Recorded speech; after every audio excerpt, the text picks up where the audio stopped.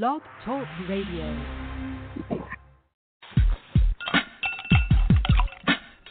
You're listening to Radio Stranahan. Lee Stranahan, thank you. It was a privilege for me to meet you last weekend. You're tuned into Radio Stranahan. And now, here's your presenter, Lee Stranahan. Good afternoon, everybody. It's a Thursday. But you knew that, right? Did I tell you? Am I breaking news by telling you it's a Thursday?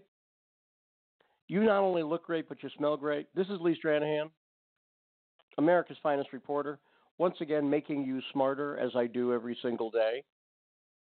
A couple of programming announcements, including a new Stranahan Report newsletter that went out today. Oh, it was good to get that sent out. I got to say, it was good to get that sent out. It's an idea I've had for a while, and it was good to be able to execute it. By the way, for those of you keeping track at home, and no betting on this, please. As David Letterman would say, no wagering. My blood sugar this morning was 84.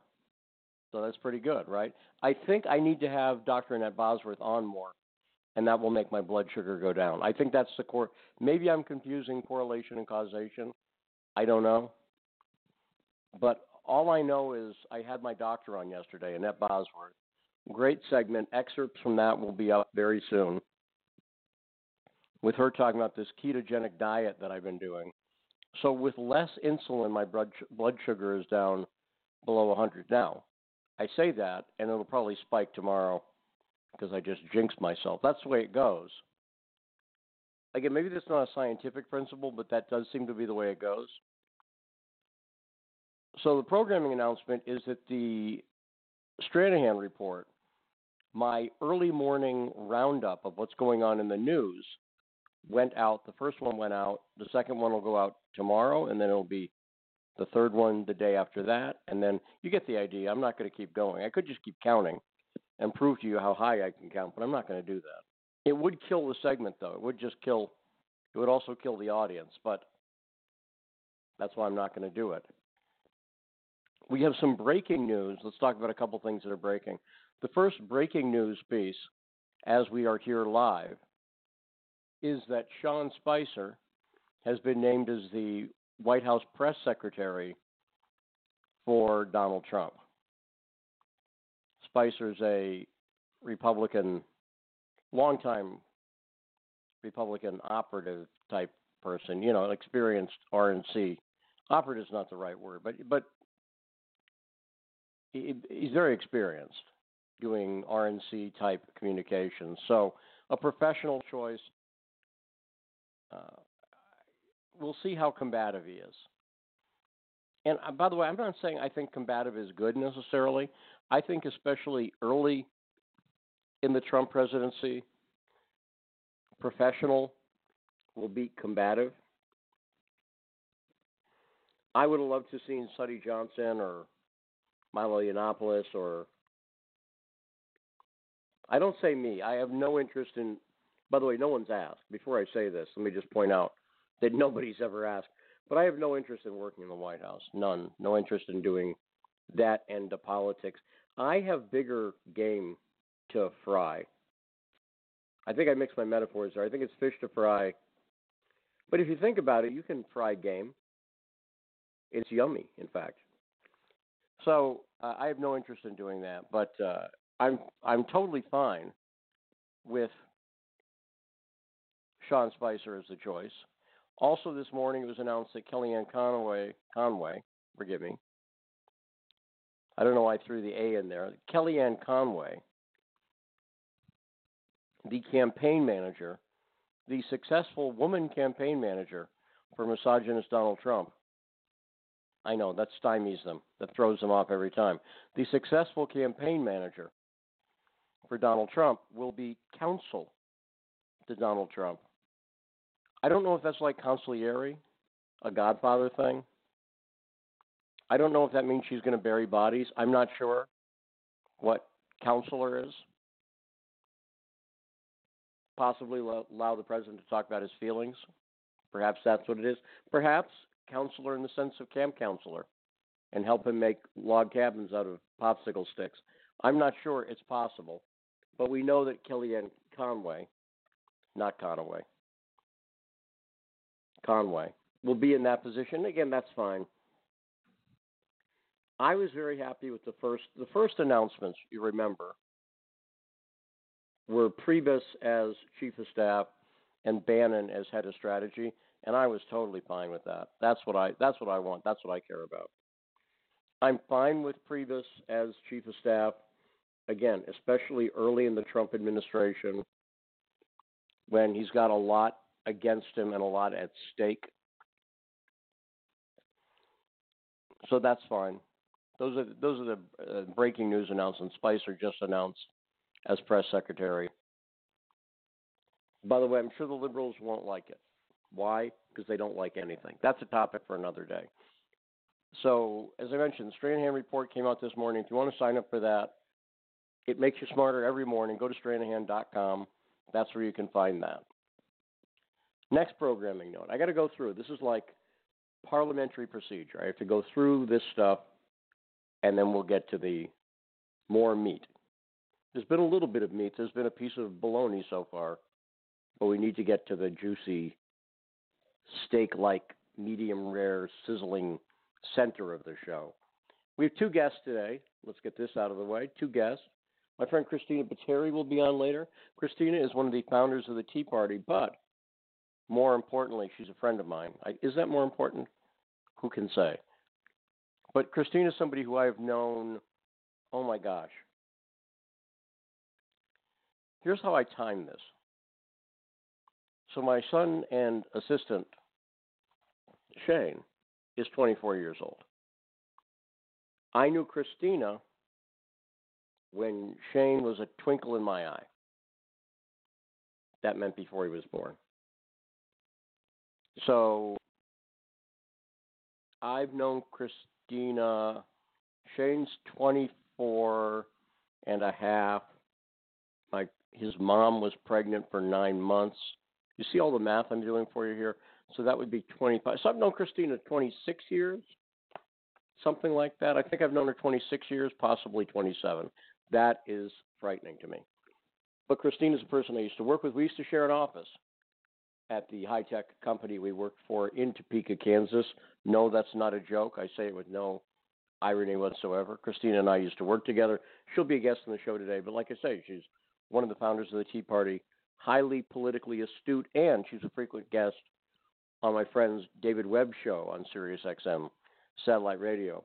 Also coming up to talk about the dangers of jihad is Eric Allen Bell.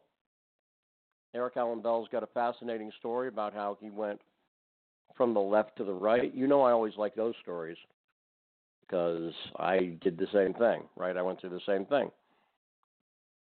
So Eric Allen Bell will be on in the second hour. The other big programming announcement. Now hold on to your Kleenex. I know this is going to be shocking and upsetting to you, but Radio Stranahan will be taking next week off. There you go. I know. You're crying. No, don't do that on my part. Look, here's why. First off, it makes sense. It's the week between Christmas, which, by the way, is Sunday, for those of you who celebrate Christmas, which is pretty much all of you. So just because you do. People celebrate it doesn't make any difference what religion you are. People generally do something. They celebrate Christmas in some way. It's a date you at least notice, right? So that's going to be on Sunday, and then New Year's is the next weekend. So that's the week. Next week is the week between those two. But really, the past, Shane, 3 weeks now? How many weeks have we done this? 2 weeks? A little over 2 weeks. A little over 2 weeks. So the shows we've been doing have been so successful. We've had so many great audience, not audience. Of course, you're great as an audience. We've had so many great guests, is what I meant to say, and so many great segments that I'm just getting my workflow down. I'm going to talk more about workflow at some point on the show because it's the kind of thing that I think about. So anyway, I'm trying to get my workflow down to deal with putting segments up and everything else. This is a small operation. It's me and Shane, right, Shane? Yes. So far, it's me and Shane. And some days it's not even Shane. Shane just blew me off completely yesterday, so it was all me. But again, there's a reason, and hopefully in the new year, hopefully very soon, I'll be able to announce the reason we've been doing Radio Stranahan the past couple of weeks. Hopefully we have a big announcement there. We are expanding. So the other big breaking news that's happening is Syria has declared that they have taken over all of Aleppo. They have evacuated the people who were supporting the terrorists in East Aleppo. That's what the evacuations were about, by the way. I don't know if you saw any footage of the evacuations. There were people with guns. And in fact, in one of the announcements, they said people will be allowed to take small arms with them. So you have to understand, the people in eastern Aleppo were supporting the terrorists. Got it? And I'll talk more about that in a few minutes. I'm going to talk more about Syria and give you more background on Syria. I've been talking about Syria a lot because it's a huge story. Syria is a huge story because, as I've been pointing out for 3 years now, I knew 3 years ago it was going to affect the refugee crisis, was going to affect things. It was too great. It was too big. Not great in the sense of what an awesome refugee crisis, but like what a gigantic flippin' refugee crisis. But I knew it was going to have a big impact, and the other thing I knew was going to have the impact is the spread of terrorism, the rise of Al-Qaeda and ISIS. These groups like al-Nusra, who's one of the big groups in Syria, is an Al-Qaeda affiliate. And I'll be talking more about that and making you smarter about Syria by playing you and then commenting on some stuff I said 3 years ago. But first, before we get into that, I want to talk a little bit about journalism. And it's something I think about because I'm a journalist. I assume people do this in their professions as well. But I'm kind of obsessed with trying to make journalism better. Make journalism great again. That's what my hat right now says. Not really, but it's radio, so picture that. And it's true. If you can imagine it, it's true. That's the way radio works. But it really is a passion of mine. And my friend and mentor, Andrew Breitbart, used to talk about putting CNN and the New York Times out of business.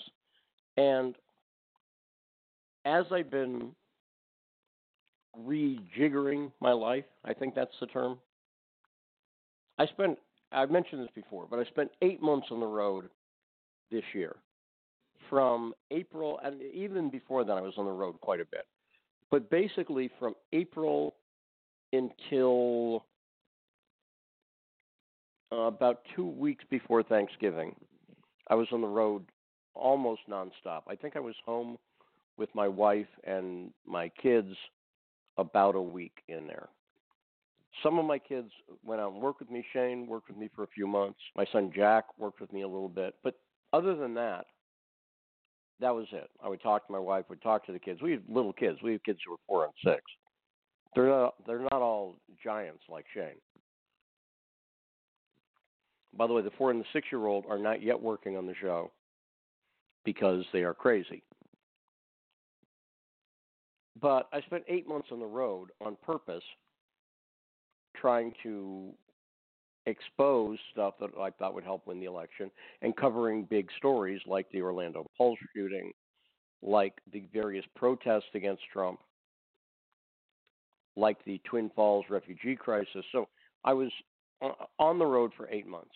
And for a variety of reasons, including my health, which is why my doctor was on yesterday, I decided to get off the road and stay at home this winter and work on, in addition to my Breitbart writing, which is the main thing that I do, that's the most important thing that I do, writing and research for Breitbart News as the lead investigative reporter.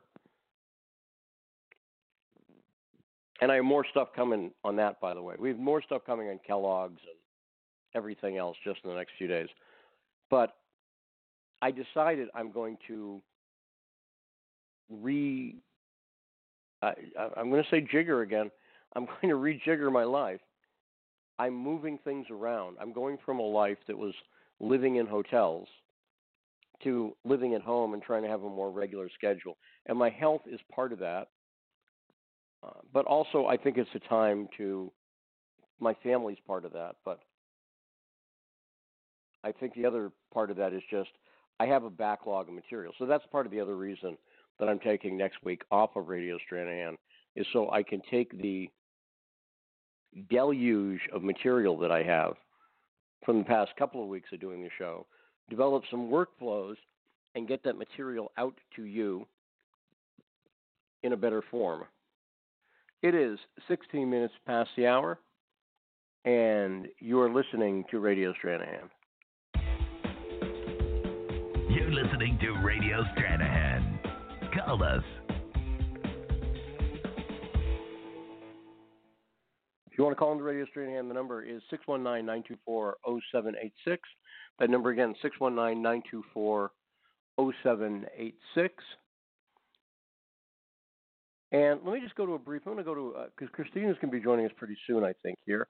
Let's just go to a brief commercial announcement first, and then we'll get back to that. But if Christina's not on, then I'll talk a little bit more about innovation in journalism, a topic I've been thinking quite a bit about. But here's a related advertisement for my own citizen journalism school, which is also a big project that I want to take the time to do. That's the other thing I'm going to do next week, is start to get these courses out, including the free course that I mentioned here. Those will be coming to you next week by Monday. Let's call it by Monday at latest. That is my commitment. If not, I'll just give you my phone number. You can call and yell at me. But here's the ad for Citizen Journalism School. Are you tired of the mainstream media and you want to make a difference? Do you read the newspapers or watch TV and think that you can do better? This is Lee Stranahan, and that's why I started Citizen Journalism School. You can check it out at citizenjournalismschool.com, and you'll see why I created a place where you can learn to research, write, promote the stories, make a difference, and make a living doing it. I'd like you to go over to citizenjournalismschool.com right now and sign up for a free course I've got for you. It's called Build Your Media Empire, and the course takes you step by step online through the things you need to do to set up the platforms so you can share your voice and your stories. I'll show you how to set up material so you can do writing, podcasting, video. Best of all, it's absolutely free. Go to citizenjournalismschool.com and sign up right now. You heard me. What are you waiting for? I should take a break sometime. And just go, okay, I'm just going to wait until everybody signs up. By the way, if you sign up for that, you'll also be getting the Stranahan report. You can opt out if you're not interested in the Stranahan report and just stay on the Citizen Journalism School list, but you'll be getting that as well. You're listening to Radio Stranahan. I'm Lee Stranahan. I'll first mention Lee Stranahan. Cuddly, he's my friend. Yeah, he got thrown out of the club for reporting stories that were being suppressed. Radio Stranahan. That was Andrew Breitbart. You're listening to Radio Stranahan. And, oh, look, calling in now, as I thought she might be. Ladies and gentlemen, Christina Botteri. How you doing, Christina? Hey, I am doing fine. I am in the midst of a Christmas miracle. Sort of. And what's your okay? So, and what is the Christmas miracle, Christina? The Christmas miracle is I have found 2 of my neighbor's lost dogs. They have 2 dogs. Oh, really? I found them both, and I'm waiting. I'm actually outside. We're doing on-scene reporting right now. It's exciting. After chasing one down, waiting for. And so the exciting part here is you're going to make extra Christmas money by holding the dogs hostage. Correct? Is that the idea? You found the dogs, and now there's going to be some sort of reward waiting for you. For Indeed. a big I reward. believe my reward will be gratitude. So, anyways, I am quite happy to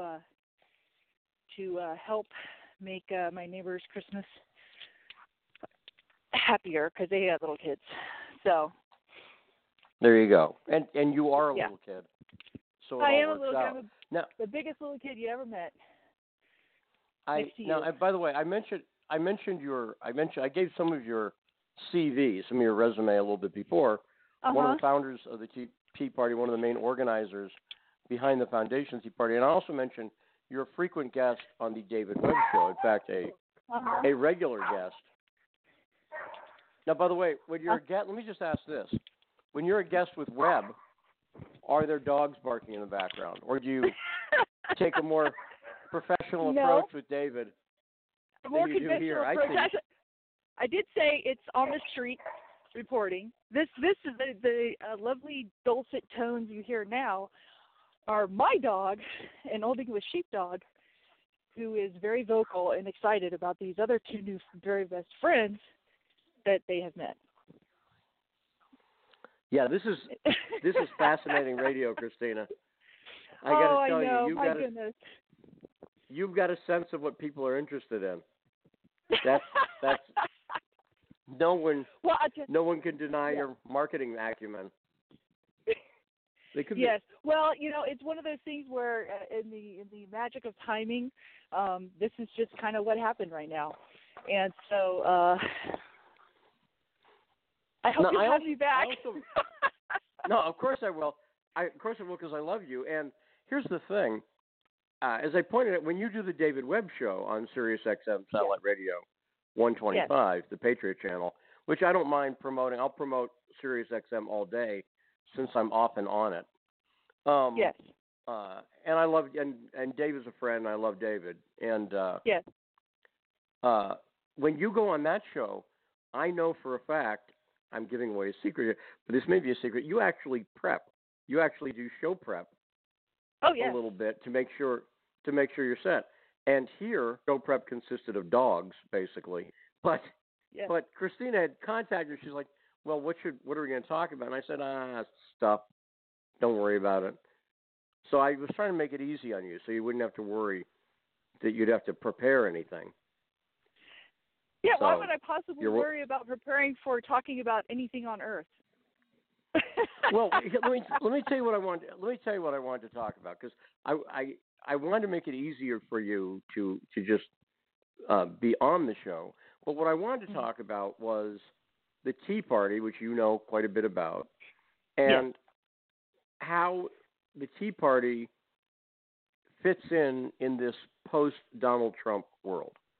I'm very curious about that, and so let's just get into that a little bit because again, I want to say you were one of the organizers. Another guest we've had on the show, Michael Patrick Leahy, was also around at the formation of the Tea Party. And so when I say you were around at the beginning, I love Mike too. Mike's awesome. And by the way, when he was on the show, there were no dogs, 0 dogs. But so what you're saying is I'm upping the content. You are. That's right. You're bringing something extra. So Christina, when we say you were one of the organizers of the Tea Party, what does that mean? Be specific and brag. What a lot of people, what a lot of people who are a little bit unfamiliar with the Tea Party and the formation of the Tea Party don't know is that many of the original organizers were already talking and building relationships through the TCOT hashtag. And we had TCOT action projects where we get on conference calls and talk with one another, a few dozen of us. And Mike organized those calls, organized the TCOT hashtag, which if you're on Twitter, TCOT is a very, very famous hashtag. It's been trending for years that stands for Top Conservatives on Twitter, which was an idea that actually was introduced by Beulah Garrett, who's I don't know how old she is now. She was 70 back then, and it stands for Top Conservatives on Twitter, which is a little bit of tongue-in-cheek way for us to find each other. And so I'm talking about August of 2008, 2009, when all that was going on. And that's when we were, naive little pups calling our Congress people, expecting them to listen to our grievances. And we were very successful at shutting down switchboards, but we very quickly learned that, we need to be smarter. And then round about mid-February, Rick Santelli had that rant on the floor of the Chicago Mercantile Exchange, and it really was a galvanizing event. It was a moment where immediately we were tweeting one another and texting one another going, holy smokes, did you see that? He's on to think this is a great idea. Let's have a conference call, which Mike organized for that night, or the following night. And so, for Christine, for people who might not remember, what was Rick Santelli's rant? Because some people might not. I know what you're talking about. Right. But. Yes. Well, okay, good point. He was objecting to the moral hazard of bank bailouts, and specifically mortgage bailouts, when banks make bad loans.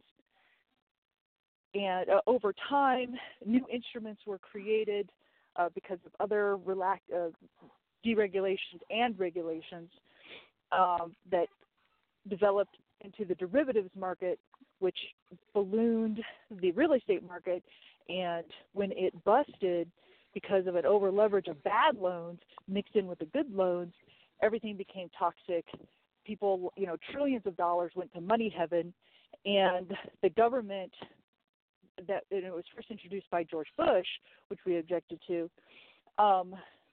said, we're going to bail out the banks. We're going to have the TARP program and Troubled Asset Relief Program, and we're going to print all this money and bail these people out, because otherwise the economy will end and America will cease to be. And we objected to that vehemently. We thought that, if you mix your choices in a free market, and we need to have the freedom to fail, and even if these instruments do fail, it's not going to be as bad as all of that. And we lost that argument. And so what Rick Santelli was doing was saying, should people be forced to pay for their neighbor's mortgage that they can't afford, but they knew they couldn't afford when they took the mortgage? Well, and I wanted to bring up some of this history for a couple reasons. Number one, a TV host she's a co-host on, I believe it's an ABC show, but Aisha Taylor, she did a tweet the other day, just recently, about how she remembered the racist Tea Party forming and talking about assassinating Barack Obama. Did you see this? Did you see this at all? The report, I have not seen the report, but I've never seen any kind of racist behavior. The only kind of racist behavior, if you could even call it that, were actually hoaxsters and trolls invading Tea Party events, and they were immediately confronted by the rally goers and kicked out and saying, there's no place for you here. You have to stop that right now. We don't like that. We don't agree with these things. Well, so this celebrity, Aisha Taylor, did a tweet about how she remembers the Tea Party talking about assassinating Obama and being racist.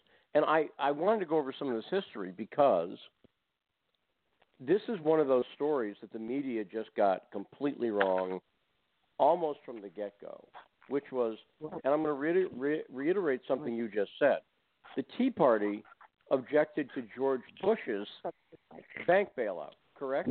Yes, that's right. That's right. Very much so. Very much so. We were extraordinarily disappointed with George Bush. The end of his second term was a spending spree, and we were basically yelling our heads off, but we weren't doing it right. And so nobody really heard us. We shut down some switchboards, but that was pretty much it. So the obvious question there is, why were you racist against George Bush? That's the obvious question, which is... and the obvious answer is we weren't. It was never about race. Yeah. But you heard those accusations almost immediately, right? When the Tea Party started to get known, the racism thing came up, and we just played right before you came on. I played the little bumper I use of Andrew Breitbart, and Andrew. This is before I knew Andrew, but Andrew was a huge advocate of the Tea Party and a huge defender. And particularly, I talked about Glenn Beck and the whole Shirley Sherrod thing the other day a little bit. And the reason Andrew got into that fight was because the NAACP, Ben Jealous of the NAACP, was accusing the Tea Party of being racist. Now, one of the reasons I want to point this out, too, is that I want to point out that these dummies on the left don't have any new ammunition. This racism thing is literally, it's like the only card in their deck. It's the only card. And they said it about the Tea Party. And now what they're doing is they're like, okay, well, the Trump supporters, they're much worse than the Tea Party. But they forget that they were calling you guys horrible things when you started, correct? So the worst. And in fact, there were. Let's remember in the early Tea Party days when we were having the rallies and stuff, and the Tea Party was blamed for vandalism and really dangerous, bad stuff, and it was all proven to be hoaxes. One accusation was that. Yeah. That sounds slightly familiar, Christine. I'm not sure. Yeah. If I've heard anything like that before. Yeah. Yeah, it's a tried and true playbook. And so Ben Jealous and the NAACP actually spent many millions of dollars developing a website. Should I say the name of the website? Which is just a giant slander. It's called Tea Party Nationalism. And it was a website that they probably spent $3 to $5 million on. And it is a carefully crafted gossamer thin, veil of lies about what an awful thing the Tea Party is. And whenever we tried to confront him directly with David, by the way, with the newly formed National Tea Party Federation, they ran away, and so they won't confront us directly with evidence. I, in fact, called Representative Cleaver, who, for all the Tea Party history geeks out there, he was one of the congressmen who claimed to be spit on by the Tea Party people during the healthcare passage, the big giant rally with 30,000 people that was there. And his communications director, I basically said, hey, we really don't like this story. We really want to find out who did it. Help us. I saw that there was some videotaping. Can you share the tape so we can find out who did this? Because we gotta call these guys out. We don't like that. We think it's the most terrible thing in the world. Please help us.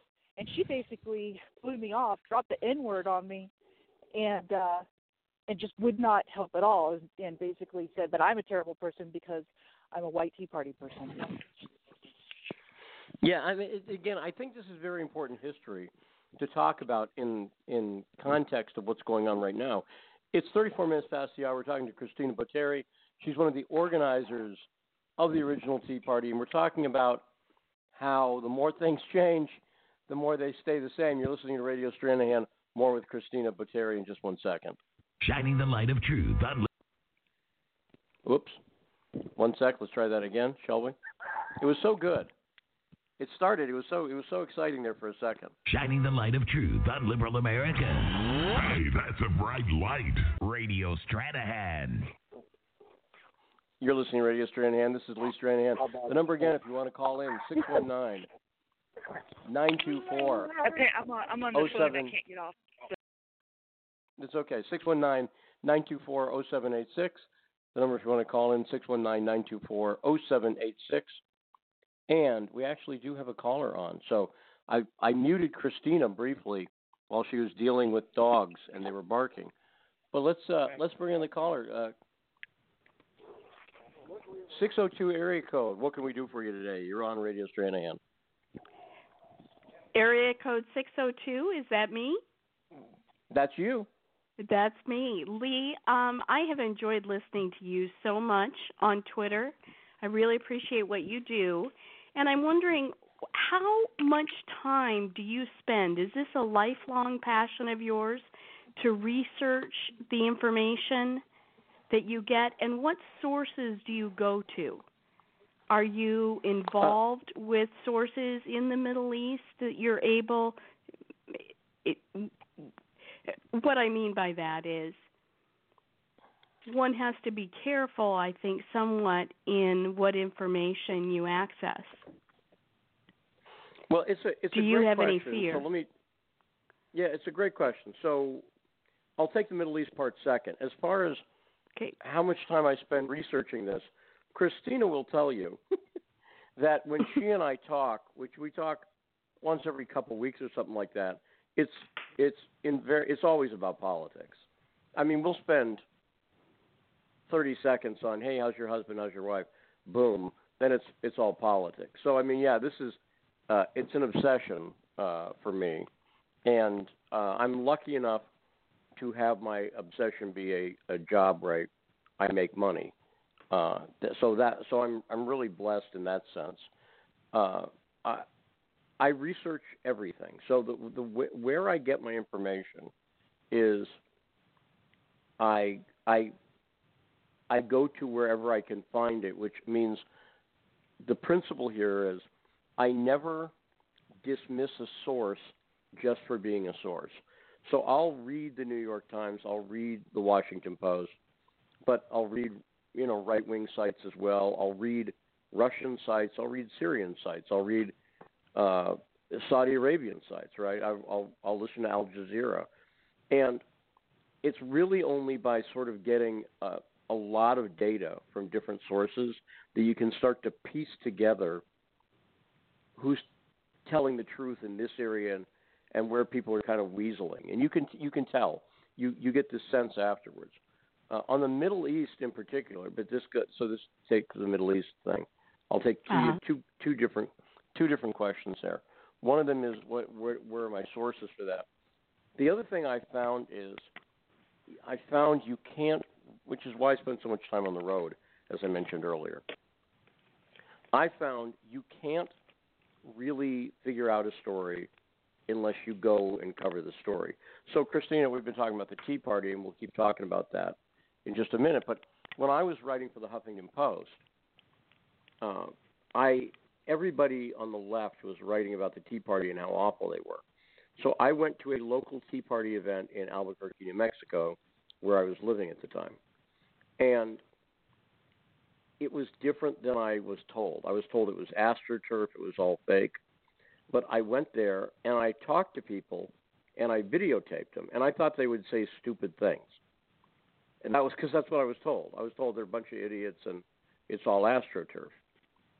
And when I interviewed people, they didn't say stupid things at all. They said smart things. They were clearly well-informed. And that's the story I wrote. The story I wrote at the Huffington Post was my expectations were somewhat confounded and I started to get that it was like some libertarians and some conservatives, and there was this interesting mix of people who were part of the Tea Party. But I wouldn't have found that out if I hadn't gone to a rally. Does that make sense? The easiest thing in the world is to sit at home and write about it. So when I was covering the events in Malula, Syria, back in August of 2013, I was trying to figure out what was going on. And that's when I had, I'll use the term called, that's the way I felt. The idea came into my head all at once. You need to go to Lebanon. You need to go to Beirut, because I knew that's where refugees were going. And I wanted to interview the Christian refugees, because I wanted to interview people and get the story straight from them. So that's how I learned a lot. So I went over to Beirut for 10 days. I didn't stay in a hotel. I stayed in an apartment with somebody, and I did that on purpose because I wasn't going over as a tourist. Does that make sense? Like I wanted to. Yeah. You wanted to live the life. Right, and I wanted to talk to people, right? Mm-hmm. And so, and I really understood more what daily life is like in Beirut, and it was different than I thought it would be. and I ended up interviewing major religious figures, the head of the Catholic Church, effectively. It's really Orthodox, but call it Catholic. In Iraq, I interviewed Louis Sacco, who's the Patriarch of Babylon, the head of the entire, basically the Pope of the Orthodox Church in Iraq. People like that, but I also interviewed refugees who were Christian who were over there. I interviewed Muslim refugees, and I'll be playing some of that later in the show probably. But everything I learned about Syria, I learned from really nothing much has. It's sad, but nothing much has changed. The players are the same players now, right? And the situation is kind of the same situation. And so, but you have to sometimes go places to learn stuff, but you have to go with an open mind, without an agenda. You can't go in with a completely open mind. You can't go in like, well, I don't know what's, I don't have, because you have opinions. Everybody has opinions. I thought I knew what was going on, but when things don't match your expectations, you have to be open to the new information. I hope that's clear. Like you now can't go in. For both you mind, and Christina, do you worry about government pressure on what you do? Have either one of you? I think Christina has muted her phone for the dog, so she's still on. But I'll answer for me. For me, I can't worry about that. I can't worry about any of that kind of thing. I do what I do, and if something happens, I'll deal with it then. But I can't be afraid and let that keep me from doing something. Does that make sense? Like, I just literally can't. I just go, well, that can't be a consideration. I have to tell a story. And I've been to places, South Dakota is an example. South Dakota is the most corrupt. I'll tell this real briefly because I want to hear Christina's answer too. South Dakota, for instance, is the most corrupt state in the country, and it's run by Republicans. And I could talk a lot more about that, but basically, it's a very corrupt state because it's a small state population-wise, and the government does go after people. But you can't let that rule your life. You just have to, if you're going to be a reporter, if you're going to be a journalist, you have to let the chips fall where they may, and you do what they do. That being said, I don't do stupid stuff. Like when I went to Beirut, I didn't go into Syria because that was dangerous. I went into Beirut, which was safer, and I stayed in the Christian area of Beirut. I didn't go down to the Muslim-controlled area because there's infighting among Hamas and those groups there. So I didn't have anything to do with that section. So you try to be smart, but you can't be afraid. So Chris, I'm curious, how have you dealt with that? Have you dealt with fear and? Well, while many of my friends and acquaintances in Tea Party land have actively been targeted by weaponized IRS and other government agencies, I have not. And really, Lee's advice is right. You can't let the fear of targeting make decisions for you, but you don't do silly stuff either. And so right. I am the person who, famous last word, you could read every single email I've ever sent. You could read every single message, every single chat, every single text that I've ever sent, every phone call I've ever made. And I would be fine if my mother and grandmother were sitting there reading and listening to it all. And that's just who I am. And so if I'm going to go after somebody or something, it's always, clean hits. Basically, I'm hitting you foursquare where you deserve it. I don't take cheap shots. And so, and I don't get personal. And so that is the rule that I use, that I live by every single day, and it's a great way to be, because it people will take you seriously when you call on them, including your perhaps your adversaries that you need to deal with from time to time, and being unflappable is another good rule, and because if you are talking to somebody who is not your friend, who is trying to hurt you, and you fly off the handle and react unfavorably to something that they say, now they know that they can successfully target you and upset you, and that has never been something that works with me. And so the people who do wish to target me or confront me or otherwise stop what I'm doing, know that they have a very, very tough task on their hands, because, I'm just really, that just is, because of these rules that I live by, it's not something that can really be done. That's great. Thanks very much. That's great, Chris. Thanks very much for the call. I appreciate the caller calling in, and we like it when you call in. So I'll play the call-in thing again in a second. It's 47 minutes past the hour. You're listening to Radio Stranahan. I'm Lee Stranahan. No false modesty, please, Lee. Forget the Pulitzers. You should be getting a global prize for what you've been doing, because it's really something that nobody else has done, and you're really leading the way. Radio Stranahan. You're listening to Radio Stranahan. Call us. 619-924-0786. That number again, 619-924-0786. That was a very nice call, wasn't it, Christina? Good questions there. Oh yeah, really good questions, and very informative. Yeah, I remember talking with you just as you were heading out to Beirut, in fact, and I was a little concerned. You remember that? I'm like, hey man, I love you. Be careful, okay? And you're like, yeah okay, I will. Yeah, well, because I for whatever reason, I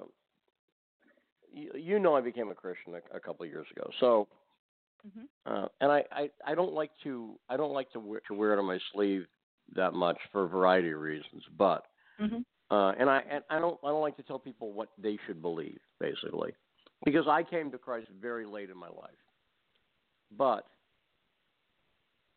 the idea to go to Beirut really did come like wholly formed instantly, and even knowing where to go. So I don't care if you or anybody believes me, but I'm telling you what happened. Like, I don't care if you're like, well, that sounds weird. I don't care, but I'm not lying. This is what happened. The idea came instantly into my head, wholly formed, including I knew which section of Beirut, and I didn't know anything about Beirut, I had to go to. I was like, I need to go to the Christian section of Beirut. And when I looked it up, sure enough, there was a Christian section of Beirut. And so I wasn't afraid at all. And a lot of people were nervous because you weren't supposed to go there. There was people don't remember, we were on the verge of war. Barack Obama had drawn this red line. If Bashar al-Assad uses chemical weapons, we're going to war. And he was ready to launch missiles into Syria, which is, when I was in Beirut, someone said, well, you might want to go over to Damascus, Syria. And I said, well, how would I get there? And they said, take a cab. So that's how close it was. So it's not close, but it's pretty close. It's like, it was, I'll put it like this, when I lived in Dallas, it was closer than Fort Worth, right? So there you go. And so, Syria was closer than Fort Worth was to me when I lived in Dallas. And so I wasn't afraid at all. But, yeah, I mean, the weird situations, the reason I brought up South Dakota or other, the scariest protest I've ever been in was the drunk union guys protesting right to work in Lansing, Michigan, who were drunk, who were beer drunk at 9 a.m. Oh, Lord. Because they were tailgating, basically. They were pre-gaming getting ready because it was a done deal. Michigan had passed right to work. Snyder, the governor, it was a done deal, right? And so the only purpose, they were not protesting to try to change someone's mind. They were protesting to stamp their big, giant union thug feet. And that's where they took down the tent with old women in it and stuff like that. That's what they did that. But you could tell at 8 a.m, these guys were like ready to go. Does that make sense? That's the scariest thing I've heard. That was scarier than Beirut. It was scarier than any Black Lives Matter protest I've been to. Because these guys just wanted to hit something. That's it. That's what they wanted to do.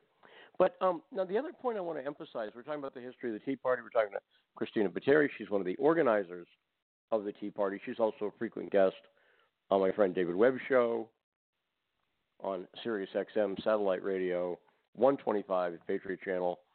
And then, are you going to be on tonight, Christina? I am. There you go. Yes. Because Thursday is Christina Day. Yes, absolutely. Correct? I mean, that's the way it goes. So Thursday's Christina Day on David Webb Show. So if you can't get enough of Christina Pateri, feel free to tune in tonight to Sirius Satellite Radio, and then you'll have enough. At that point, you'll be like, yeah, I've had enough. That's plenty of Christina for one day. Until next week. I've had two radio hits. Yeah, then you'll be stuck. But I wanted to talk about the other aspect of the Tea Party in the time we have left, which is the we hit on it a little bit, but the Tea Party was anti-Republican establishment, and this is the thing that has also been lost in history, is how anti-Republican establishment they were. Now, given that, do you see the Trump presidency as a huge betrayal of Tea Party values and everything else? No. Of course not. Right. Right. Basically, here's the deal. Okay, anti-Republican. That's right. But if we zoom out even more, the really big secret, apart from we were already talking to each other before Rick Santelli's rant, the really big secret of the Tea Party that everybody should keep in mind is that the Tea Party truly an anti-corruption movement, and it's because of our staunch opposition to corruption, including crony capitalism, which isn't capitalism, including, self-dealing, including all of these corrupt behaviors that we have seen grow and grow over the decades in our political system. That was the emphasis for the Tea Party movement. It reached a tipping point at the end of George Bush's presidency. It continued and built forward on Barack Obama's presidency, and in that intervening 8 years, we went from not existing to capturing a majority in the House in 2010, capturing a majority in the Senate in 2014, and capturing the presidency, the White House, in 2016. And that is frankly remarkable. He intimated into the hand of Providence. I think that's, a lot of inspiration has happened across millions of people in America.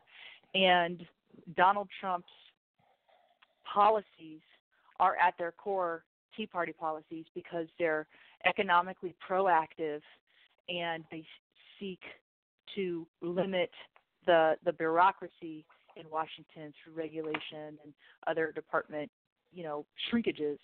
And the fact that Steve Bannon, whom I consider a friend and certainly a tremendous ally in Tea Party terms, is there in the White House, and he has been a fantastic representative of our ideas and policy proposals and so on. And so the truth of the matter is Donald Trump is the Tea Party president, and it's going to be fantastic for America because of that pro-growth stance. We can do anything here. We are a nation of superheroes. All we have to do is decide. And I think that America has made that decision to be great. And one of the reasons I bring it up is because it was so irritating to me personally, as a friend of Andrew Breitbart's, to hear people, especially the whiners, the anti-Trump whiners, and people who were friends of mine at one point, people like Ben Howe or Ben Shapiro, not just whining. They need to put on their big boy pants. By the way, breaking news, Ben Shapiro literally does not own big boy pants, but that's a matter of his height. But I digress. The point here is, to hear people who supposedly, Ben was a friend of Andrews. No question about it. Absolutely was a friend of Andrews. But for him to talk about the betrayal of Andrew Breitbart and that somehow supporting Donald Trump was a betrayal of Andrew Breitbart's values is completely, totally wrong. Andrew Breitbart, the first conversation we had, he told me he hated the Republican establishment. And I think even a guy like Ted Cruz, and I'm going to veer off here into Cruz for a second and bring that back. Ted Cruz is a guy who launched his campaign for Senate by doing a Tea Party press conference, correct? You remember that, right? He did like a Tea Party phone call. However, I think people need to realize that the Tea Party, and tell me how you feel about this, in my way of thinking, it got co-opted by the establishment Republicans as much as it could be. I like Cruz. It was about checklists the most and the standard conservative issues, including social issues. Right? And to say a big Planned Parenthood fan or anything like that, I think, I think we talked about it. I think you're pro-life, but I don't even know. I assume you are, but I don't even know. But the point was with the Tea Party, it was like you say, corruption. And that's exactly what Andrew believed.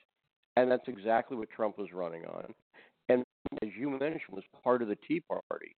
So a guy like Cruz, I think, ended up being, he eventually found after Bannon came in. By the way, people should note that. Cruz did not endorse Trump until Steve Bannon came in. And if you think Donald Trump and Steve Bannon don't know how to negotiate, you don't know anything about their background. So that was a negotiation to get Cruz back on board. But I think there was something co-opted about Trump.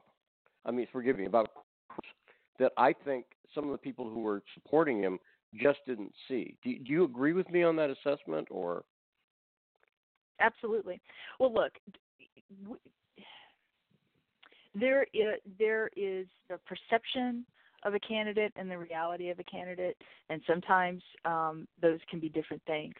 And I had issues with Ted Cruz, and issues for good reason, having to do with policy, specifically his early support of the Trans-Pacific Partnership, which he denies. However, his voting record exposes that to be not exactly accurate. And so he just his path on that issue was 100% wrong. Then when you look at his resume, which is incredibly impressive resume Ted Cruz has, you realize very quickly this guy is 100% Bush guy. You couldn't get more, more entrenched in the Republican Party than Ted Cruz's resume. And when you put it together with his behaviors, apart from his rhetoric, his behavior, see, actions don't lie, Lee. Somebody can talk your ear off and say anything, but you got to look at what they do. And so when you look at Ted Cruz's actions, it gave me serious pause. In the meantime, his rhetoric attracted quite a bit of Tea Party support, due in large part by the endorsement of the incredible people in the Tea Party movement inside of Texas, and that regional footprint there, which is vast and impressive and huge and effective and tremendous. And he was dragged across the line into the Senate in 2014 by these magnificent people, and then shortly thereafter, Ted Cruz mounted his presidential campaign. And so behind the scenes, he was getting good advice from his grassroots supporters. He was getting good advice that he chose not to follow. And they warned him, don't do this, and he did it anyway. And then when it all blew up, he said, oh, well, his advisors were not giving him good advice. And that's just, I'm sorry, but that just is big red flag. Now, the truth of the matter is that the support for Donald Trump, and I just mean, we had a huge field of candidates, and we can talk about that sometime. It's really interesting. But basically, Tea Party wound up in two big camps, the Donald Trump camp and the Ted Cruz camp.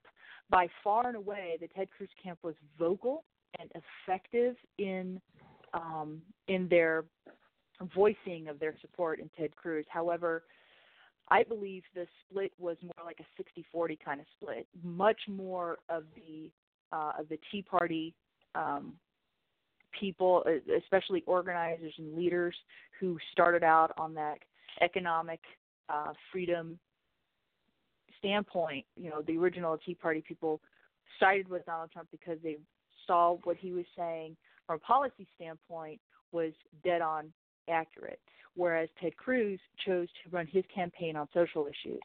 Now, the Tea Party movement was founded on economic principles and, and constitutional fidelity, free markets, and fiscal responsibility. And so we purposely eschewed social issues because that's an argument. And yes, I am pro-life, but all the pro-life social programs in the whole wide world don't mean a thing if you have no economy. And so, or if you can't get elected, which is the other point too. If you can't get elected, sure, that doesn't help you either. Hang on, Christine. I want to hold you over past the break. It's 1 minute past the hour. You're listening to Radio Stranahan. And bringing the truth to all 50 states.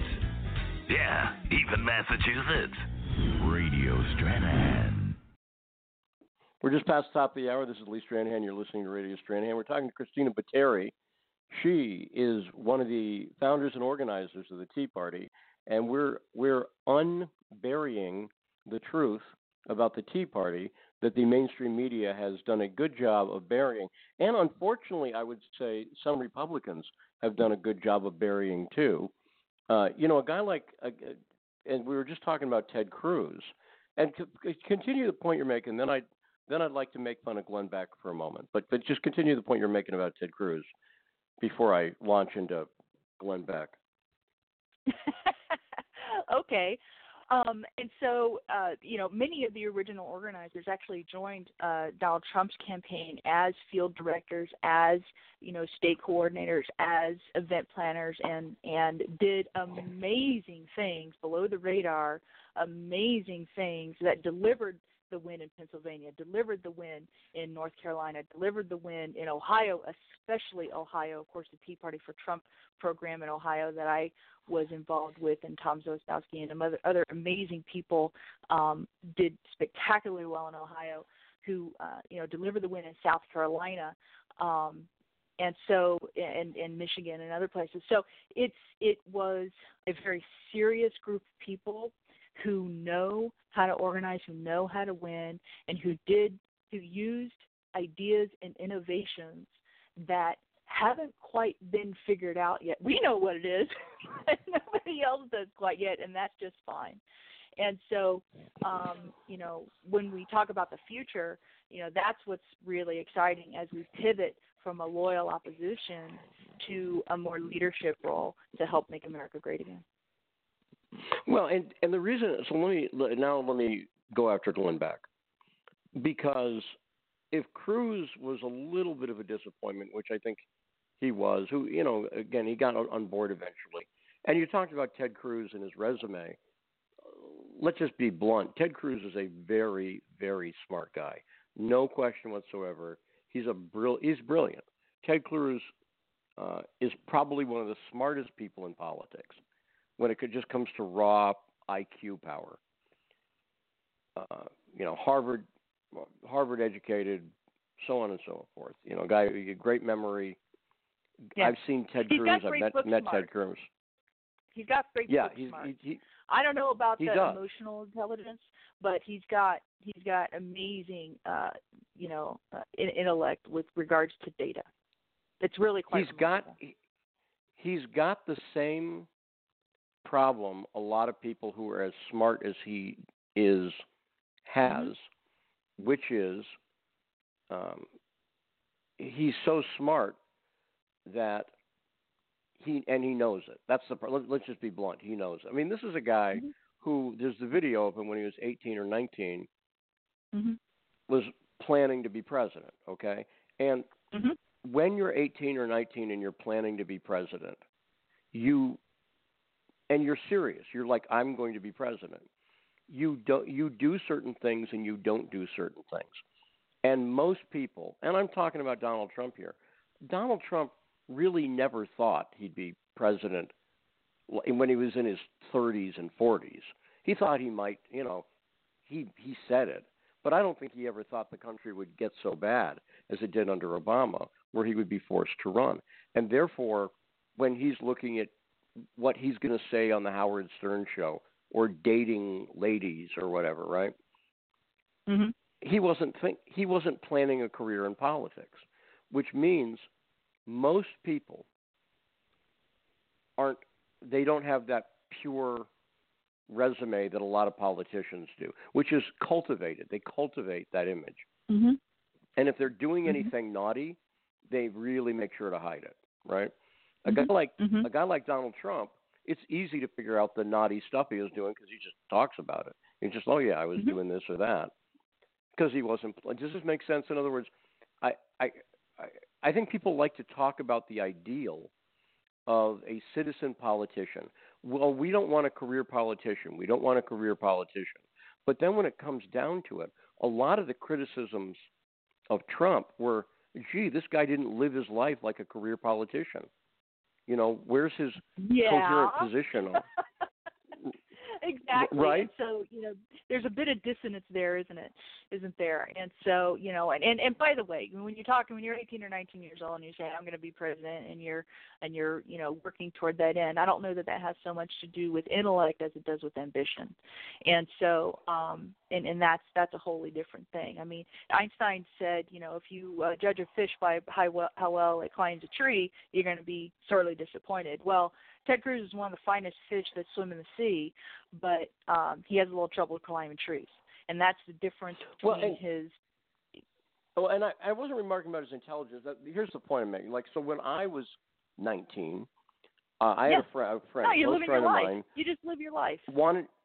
But I had a close friend who wanted to go into government service, and so if the other 19-year-olds were going to go smoke weed behind the convenience store, he was like, "No, I'm not going to do that." And we were like, "Well, why?" He's like, "Because I want to go into government service, and they're going to ask me, did you ever use drugs? And I want to be able to answer honestly, no, I did not." And we were all like, "Okay, whatever, dude." And like because we weren't planning a career in politics, but he was. And by the way, he not career in politics, but government service. He went into government service. He's been very successful in government service and military-related stuff. And that's great. But what I'm saying is I have that experience of seeing people who were living their life like that. And I certainly wasn't one of them. I just wasn't. Christina knows me well. I wasn't one of them. And I did some living. And you'll never be a SEAL team member, Lee. I hate to break it. Never be a SEAL team member. No.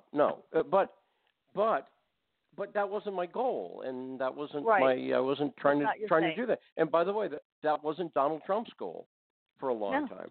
And so a lot of these criticisms that I see lodged against him during the campaign were along the lines of, well, how can you trust the guy because he's lived like I don't know how else to put it, like a more normal life than a guy who's trying to check things off in a box. The other thing I don't think people realize is that I think that it defined Ted Cruz's positions because he knew a guy like Trump flip-flop. I'll take a simple issue. Gay marriage, same-sex marriage, okay? Human beings in the United States changed their opinion on same-sex marriage in the last 20 years. This is not a conjecture. This is a fact. If you look at polling data, it used to be nobody was in favor of it, and now a majority of people are in favor of it. That means that a lot of people changed their mind about it, right? I'm not saying right or wrong, but that's what in fact happened. People changed their mind about that issue. So and we know Barack Obama changed his mind about it. Does that make sense? Mm-hmm. Like as we did, know as that. did Hillary Clinton. As did Hillary Joe Clinton. Biden, by the way. They all did. And as mm-hmm. did a lot of Democrats.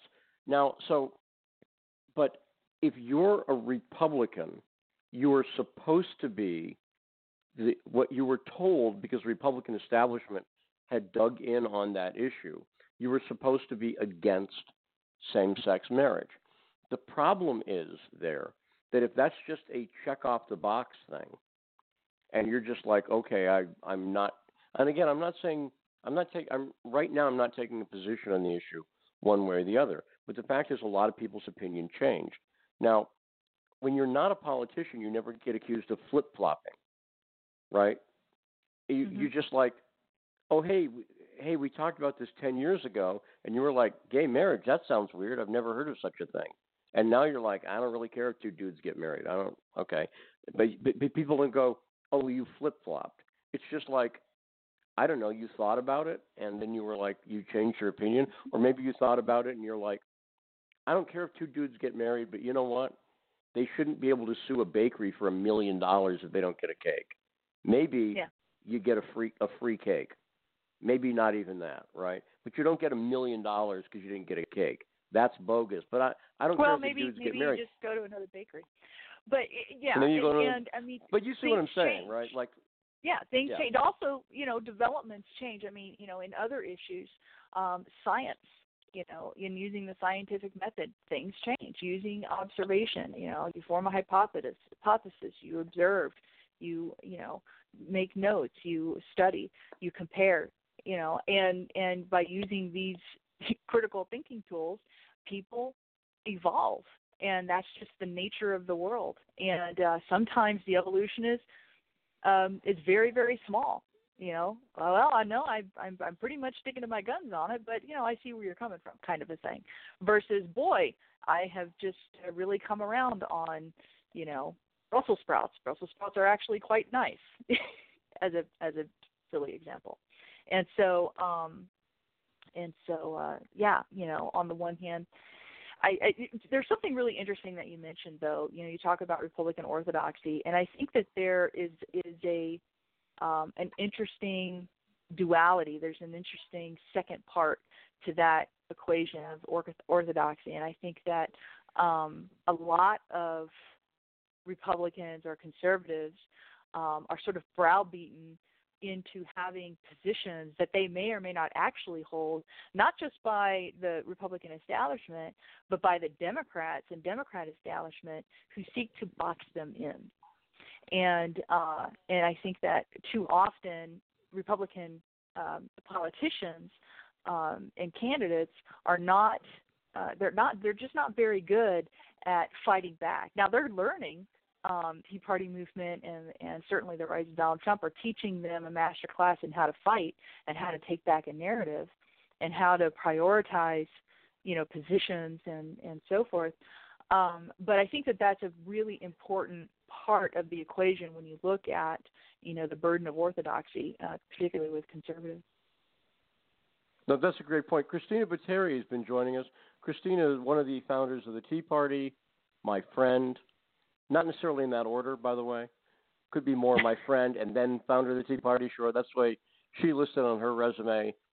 The top thing is friend of Lee's, sure. But anyway, Christina, it's great to have you on. I love you, and it's always great to have you on the show. And it's always great to talk to you. So let's catch up again soon, okay? All right, that sounds great. Great to be with you, too. Love you, man. Christina Botteri, coming up next, Eric Allen Bell talking about jihad and telling his story of how he came to change his views on it. That and more coming up next. You're listening to Radio Stranahan. Lee Stranahan, Breitbart investigative reporter who is, just knows everything. Radio Stranahan. It's all good.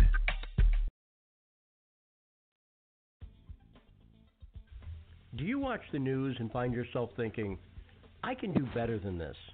If you know how bad the mainstream media is and you want to make media that's better than they are, I started Citizen Journalism School just for you. CitizenJournalismSchool.com will give you the information and allow you to sign up for the free mailing list and get our free course, Building Your Own Media Empire. But I want to tell you about a program that is for people who are serious about a career in journalism. If you really want to make a difference, we have a program called the Citizen Journalism School Mentorship Program, where you work directly with me, one-on-one and in small group settings. And the best part is, it's a fraction of the cost of journalism school. Go to citizenjournalismschool.com right now to get more information. citizenjournalismschool.com. You're listening to Radio Stranahan. This is Lee Stranahan. It is 16 minutes past the hour. And joining us now, by the way, this is I think a first, maybe. It's two West Coast calls in a row, two West Coast guests. People in the Pacific time zone. Eric Allen Bell is joining us on the line. Eric, how are you doing today? Pretty good. How are you? Doing great. So Eric's got a fascinating story. Eric's a guy I've known for a few years, and actually I started talking to Eric, and I remember it specifically. It was in the early part of 2012, and the reason I remember it specifically is Eric and I had a really long conversation. I saw some of the stuff he was doing, and I was like, I need to introduce you to Andrew Breitbart. You remember this, right, Eric? Oh, yes, very well. And I said, Andrew will really like you. You're the kind of guy. This is the story that Andrew loves. And I said that to Eric, and then Andrew was dead within, I think, 2 weeks. So I never got a chance to introduce Eric to Andrew, but I remember that very specifically. And so I appreciate you coming on today. Appreciate you coming on short notice as well. Sure. Yeah. So let's just, for people who don't know your story, because it's fascinating, talk about the film you were going to make and how your opinions on the dangers of radical Islam have changed. Sure. Well, my story in many ways is similar to yours. I also voted for Obama in 2008, and I was on the left. I'd say pretty far to the left, the kind of Noam Chomsky sort of left. I had written for MichaelMoore.com and the Daily Kos, and I was producing a documentary in the Bible Belt, America, about reaction there to the building of a mega mosque, a 55,000 square foot mega mosque. And the local people were pushing back against this pretty hard for reasons I didn't really understand at the time. I really thought it was just a turf war. I thought it was just Christians not wanting Muslims in their town. And I had produced, I'd shot about 300 hours of this and cut together a short version of it, went to Hollywood and raised financing to finish it and really do it right. I mean, really do it right. And along the way, I was doing my sort of opposition research just to make sure that the loonies who were against Islam were wrong, because I thought I was exposing Islamophobia. And as I was reading Robert Spencer's book, The Truth About Muhammad, I kept thinking there's no way this stuff could be true, because if this was true, everybody would know it. And so, Robert Spencer was primarily just using one source for everything he said, which is what Muslims are taught from their own literature, from their own scriptures, the Hadith and the Quran. And so I started reading these texts directly, and I realized this is all true what he's saying. And from there, I went to read, Bill Warner, and did quite a bit of research. Finally met Frank Gaffney and interviewed him, and read some things that he recommended. And I just realized I had this whole thing all wrong. And I had gone to my backers and said, I think we need to make a kind of balanced movie here. We need to show both sides, because although I don't think the people who are opposing this mosque are expressing themselves very well, I think they're more right than wrong. And I brought with me today, the Quran with a bunch of Post-it notes in it and some books by Robert Spencer. And I set the stuff on the table. They were looking at it like it was, toxic waste and wouldn't touch it. And we went around a bit, and they basically said, Eric, you're sounding like one of those right-wing Islamophobes. And here's the deal. Either make the movie that we hired you to make, or give us back our money. And, of course, I had made a lot of financial commitments with that money. So that decision did not come easily to me, but I did give them back their money, and then from there I while writing for the Daily Kos, I decided, I might have misled a lot of people in some of the things I had said about so-called Islamophobia. So I'll just clear that up and write an article, letting people know what I found out about Islam. Major backlash to that.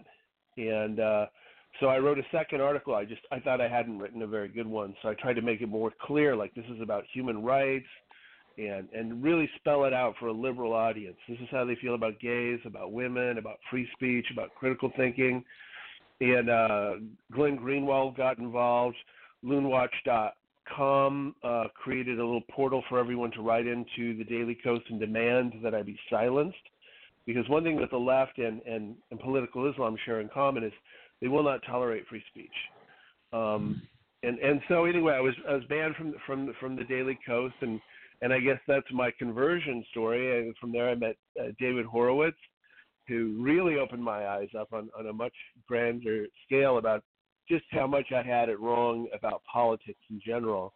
I realized I needed to mature. I was living in a world of my imagination, the world as I thought it should be, as opposed to the world as it is, largely as the result of thinking with my emotions, which I think is a common trait of a lot of people on the left. So that was a very sobering and humbling experience. Met Robert Spencer and Bill Warner and a number of people on in the so-called counter-jihad movement, and have been a raging Islamophobe ever since. Well, and also just to be clear too, you were also in California, correct? You were. Oh yeah. You were doing this based in California and oh, yeah. Southern California, right? But you've lived in Northern and Southern, as have I. I've lived in the Bay Area. I lived in San Leandro a bit when I was growing up, and then I lived in L.A. for a long time. And sure. People who don't or who have not lived in California, I would get this when I moved to Texas, right? Or when I spent time in the Midwest. They think they sort of know liberals, but they don't have any idea what it's like culturally in California. And by the way, when you're living there, and I'll highlight one part of your story and relate it to what I've been through. So when you were trying to do this documentary and expose the dumb conservative Islamic yokels, right? People were kind of throwing money. People were throwing money at you to do that, correct? They really did. I had more backing than you would expect to get for a documentary. I think writing for MichaelMoore.com probably helped, but there was a lot of interest in Hollywood to, go expose the right wing.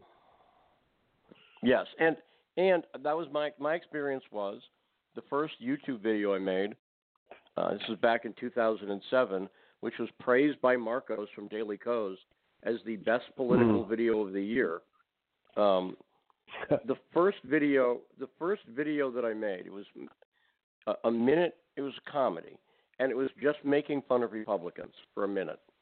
That's every Republican candidate I made fun of. I was brutal to Mitt Romney and Giuliani and everybody, and it got featured on Talking Points Memo and everything else. Within this is no joke. Within 2 weeks, I'd been on CNN twice, and I was meeting with the head of comedy development at NBC.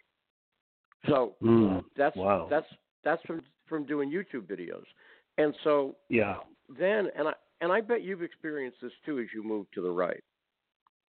When you work on the right, there's really not a lot of people throwing money at you anymore. it's that. No, there isn't. When I first started this, I was kind of wiped out financially, and a decision I think I regret was putting a little donate button on my Facebook page, and I was so criticized for that that I decided not to accept donations, period, and I haven't for the last 4 years. But that where I was coming from was brought into question. But to answer your question, no, they're not throwing a lot of money at you. The media is a left wing thing, and you might survive as a right winger in media, but you're not going to find a lot of friends on that side. And I've been working on a series of articles about the institutional left. And so one of the things I've done the past few days is I put together a spreadsheet, an updated. There's other versions of this out there, but of the top 60 institutional left groups, and I'm talking about George Soros and the Ford Foundation, the Kellogg's Foundation, and so on, and how much money they spend. And it is like 10 to 20 times as much as the right spends. It's not close. It's not remotely close. And what I tell people is, I said, when I lived in L.A., I worked on Access Hollywood. I said that show, that TV show had a staff of about 150 people. Okay. Sure. So cameramen and producers and writers and graphic artists and everything else. And so I say, okay, so that's 150 people. I said, I knew the conservative. His name was John. He worked in my department. That's the conservative. Yes, that's right. And you know that number is probably pretty accurate. If you think about the 1 in 150 is pretty high, actually. That is pretty high. It's amazing that you found each other. Yeah, and it's especially true. I thought he was a nut because I was a liberal at the time.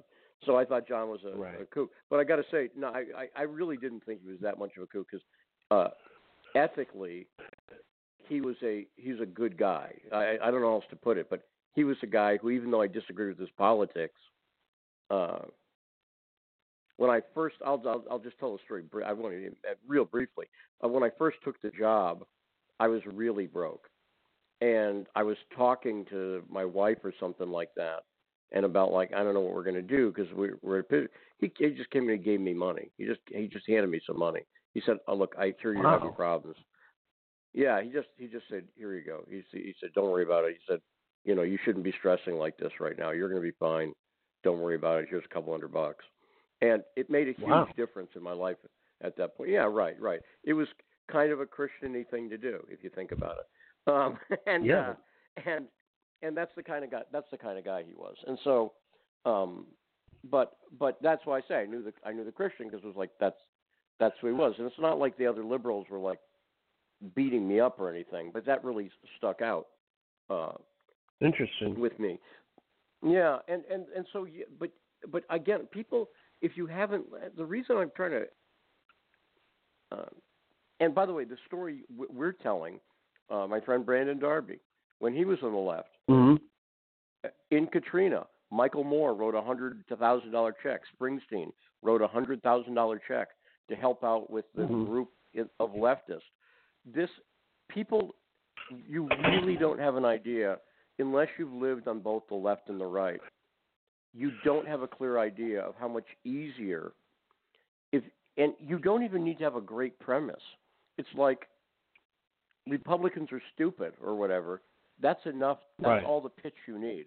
You don't need. Well, they're not like. Well, what's your angle? Because we've done Republicans are stupid, racist a lot. Do you have a new angle? I don't even know if you need something complicated. It could be Republicans are white men, and that's enough.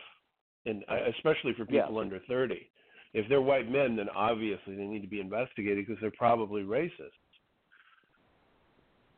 Yeah, and you also, it's very hard for people who've not been on both the left and the right to appreciate. So when you said you were reading the books of Robert Spencer, you talked to Frank Gaffney. Yeah. Before you read them, what was your perception of Robert Spencer or Frank Gaffney? What did you know? What did you know about them? Because I know what you know. I know what I'd been told by a number of people, including people who were financing the movie, was that they were opportunists whose job it was to manufacture consent for war for Israel, and they need a new Red Scare because that's how you control people, and the Muslims seem like the way to go moving forward because the Cold War's over with, but that they were financed by arms manufacturers and the Israelis, and the idea was to spook us all into siding with Israel and attacking Islamic lands. That's what I believed up until about 2011. Yeah, and of course, you could look at it and go, well, events since then, we've seen the rise of ISIS, we've seen Al-Qaeda in a resurgence, and you would think that people on the left might wake up. I had my friend Cassandra Fairbanks was on yesterday, and she's on the left. She was, when I met her, she was part of Anonymous. She was at Ferguson on the side of the protesters, right? She's a leftist. And she said it was the Orlando Pulse shooting that really started to open her eyes. She said when she saw it's such a clear case of the Islamic hatred of homosexuality, which is, and you didn't need the Pulse shooting to see that, because there's video of gay people being thrown off buildings or hung. You didn't need that, but okay, but that helped, right? She said for her, the reaction of the left, because she said she knew somebody whose son, I believe, was killed at Pulse. She said the reaction of the left literally made her sick. So what did you see? We weren't talking. You and I haven't talked in a bit, but when you saw the Pulse shooting, how did you? What was your reaction to that, for instance? Well, I had a different experience. I hoped that a lot of people on the left would finally get it, and it's amazing. It's like trying to convince a fundamentalist Muslim to not be Muslim. The people on the far left, and especially the millennials, I could show them footage all day long of the horrible things that political Islam is doing to women and homosexuals, and the response is always the same. Well, those are just radicals. They misunderstand Islam. You can't judge the whole religion on that. It is very difficult to get through. Of course, if you know somebody at the Pulse, that's different when it's personal. But it is extremely difficult. I mean, we have manufactured a whole generation of people who are just not very well educated, and many of them have already graduated college and they're profoundly misinformed. So they have these stock answers, but they have nothing to back it up. They just say, well, most crimes are committed by white people. Well, of course, white people are in the majority. Most crimes are. That has nothing to do with Islamic terrorism. Almost all terrorism is Islamic, and it is absolutely consistent with the commands of Muhammad, who said in Quran, chapter 3, 151, soon we shall cast terror into the hearts of the unbelievers.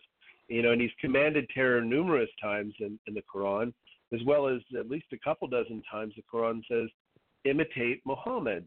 And that's really all you need to know about where Islamic terrorism comes from. And it's incredible to me how many people say, well, that's taken out of context. They've never read the Quran. They just heard that on NPR, or they read it somewhere, and that's good enough for them. They prefer to keep their head buried in the sand. I had hoped that with the San Bernardino shootings, it would shake people up. My Facebook page that week reached 9 million people, which is incredible. But I feel that for the most part, a lot of people have gone back to sleep. It's going to take something pretty profound for people to understand. There's no such thing as radical and moderate Islam. There's just Islam. And when it's practiced the way Muhammad, the founder, practiced it, you get ISIS and you get the Taliban. That's Islam. And that's very difficult, especially for people suffering from white guilt, because the idea that a minority group could be in the wrong is, to the leftist mind, that's absolutely an unacceptable idea. And I think you know what I'm talking about, because you spend enough time in that culture. It just can't possibly be. Everything has to be the fault of white capitalist male patriarchy. It can't be a minority group. It just can't. And so the left is very dogmatic that way, and it's really hard to get through to them. Now, so you talk about something like you said when you were on the left, you were into Noam Chomsky, for instance, right? Yeah. Now, let me ask you this too, because I don't think I've ever talked to you about this. When you were on the left, had you read Saul Alinsky? Were you familiar with Saul Alinsky, for instance? I was familiar because I knew that I should be, but I really hadn't looked into Saul Alinsky until after I had left the left and heard it talked about, heard his work talked about so much among the right, especially from David Horowitz. Then I gave it a second look and realized this is what I've been doing. This is what we've been doing. This is how it's done. Yeah. That you don't attack an issue on its merits, using fact, logic, reason. You speak into the emotional listening of your audience. You attack a person's character. The facts are not important. And I'm just scratching the surface with what little I've said, but that's how it's being done. And even mainstream media, that's how it. I mean, nobody can finish a sentence on these shows. It's all emotion. It's all a series of knee-jerk reactions. But you watch it long enough, you start to see something consistent that matches the Rules for Radicals, which I think is the book you're referring to by Saul Alinsky. Yeah, rules.